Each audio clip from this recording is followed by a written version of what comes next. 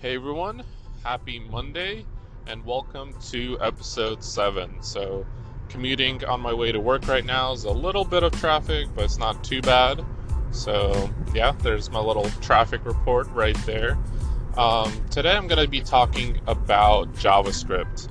Now, you might think this is a very technical topic, talking about like a programming language, but here's what I'm trying to do with this podcast and this episode. So I want to take a technical topic, talk about it at a high level so that it's understandable by almost anyone, or at least anyone that's, knows how to use a computer, basically. And I want to relate that back down to business. So when you're running your business, if it's anything software related, even if you're like selling physical products, chances are you have an e-commerce website, and having some knowledge of kind of what kind of developers you're hiring or what kind of tech stack you're running on, just having like a little bit information of the technology that's running your company, I think it will give you an edge over others who are just who just know about business or entrepreneurship or marketing or any of that. Like, I think it's always important to know bits and pieces of every industry or every category, whatever you call it. So that's what I'm going to do today. I'm going to talk about this programming language, and I'm going to relate it back to business and how it can benefit your company in terms of like the hiring process and just simply running, just kind of developing a product and keeping things smoothly running. So let's get right into it. Again, it's not going to be super technical. I'll try to explain everything. And first, I want to talk about, obviously, what is JavaScript. So like I said, it's a programming language. Really, it's more specifically a scripting language. And back in my static website episode, I talked about how websites are made, and I talked about HTML. So HTML is a way to describe the content that you want to appear on your web page or on your website. And there's two other languages you actually have to know to be able to build websites. The second one involves how to style your website. How what colors should show up, what typography, like what fonts you want, whether you want columns and all that sort of stuff. So that's where CSS comes in. You don't have to worry about HTML or CSS in this episode, but that third one, JavaScript, is what adds functionality or behavior to your website. Think about like a comment section or social sharing buttons. It's anything that's where typically you'll click on a button and something will happen. That's typically done with JavaScript. Unless it's just a regular link, that's just HTML. But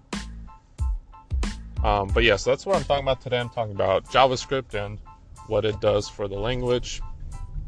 Sorry, I'm just turning here. Okay. And for many years, JavaScript was just run in the browser.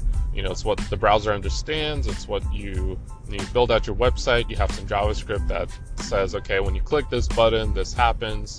And that's all it ever was. It was just a scripting language, a way to add functionality to your website. Now, a couple years ago, something called Node was released on Node.js. And Node, what it allows you to do is it gives the capability to run JavaScript on a server. Because when you wanted to, connect to a database or do something, the background process, like do a bunch of stuff like on an actual server, not just in the browser, you needed to know Java or Python or Ruby, some separate programming language. So if you wanted to build a website, you needed to know at least two languages. How Node like changed the game is they said, hey, why not be able to run JavaScript? Why not be able to run this same language that you already know how to build websites with, something that the browser already understands. A lot of people know how to use it. Why not let that be run on the server as well? That's really the power, like this, essentially this language that can be run on the browser and on the backend server. So that's like kind of a little quick description and talking about a little bit about Node. I'll continue this in the next segment.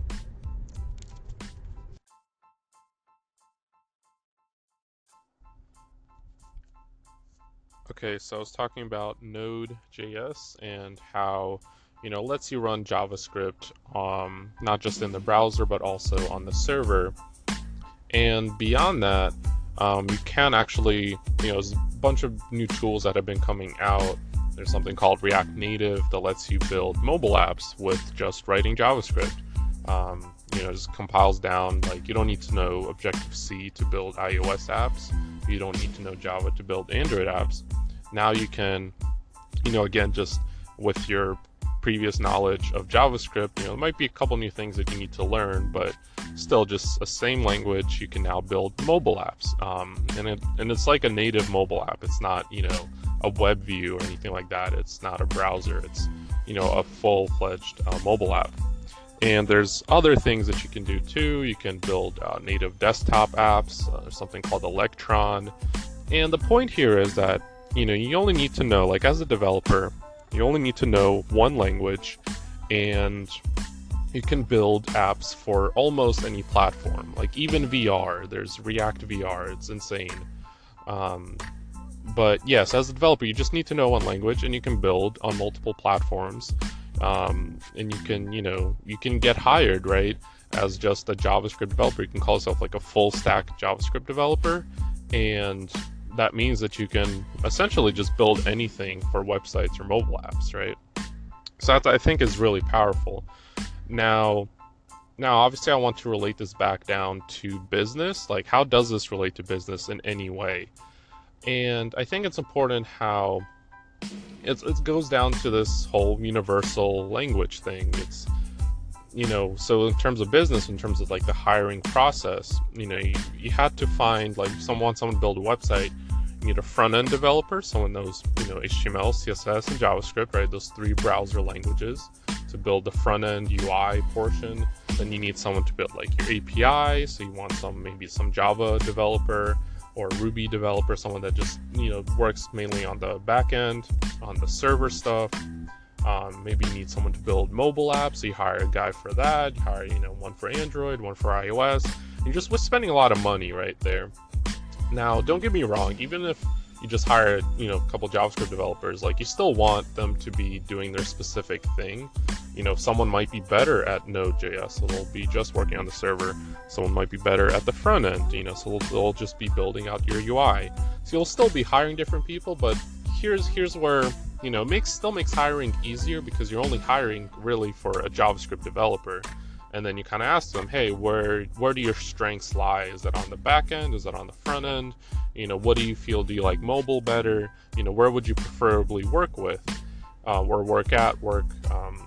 And then, beyond hiring, when you already have developers, you're, running a company and trying to build your product, right? Or maybe you're even just maintaining your product. Because you're only, everything is running on a single language. Now, let's say maybe you have just one backend developer and he's out for the day, and there's a bug that you need to fix, right?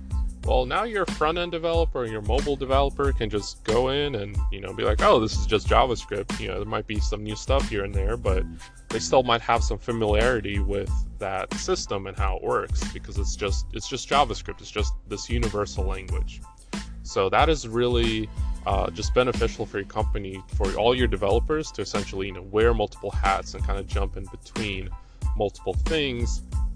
And let's say maybe you really want to focus on like just building out your mobile apps. You can do that because you have the capacity. You have like the developers there that, you have multiple mobile developers, for example, because everyone just knows JavaScript. Now, so that's kind of how I'm relating it back. I think it's really powerful. Node.js is something that, was laughed at in the beginning, but, same thing with all these like mobile, JavaScript 2 mobile, compilers and stuff. People were kind of laughed at them, but now everyone's really running these things in production on their live websites and their live systems. So Node.js is like very, enterprise ready, which is really cool. And I think that's really it. Just wanted to, hopefully this made sense. Hopefully this was a good episode. I think it was really interesting. So follow this, or, rate this podcast on your podcasting app. Follow me on Twitter, SunnySingIO. Thanks for listening. I'll catch you guys later. Bye.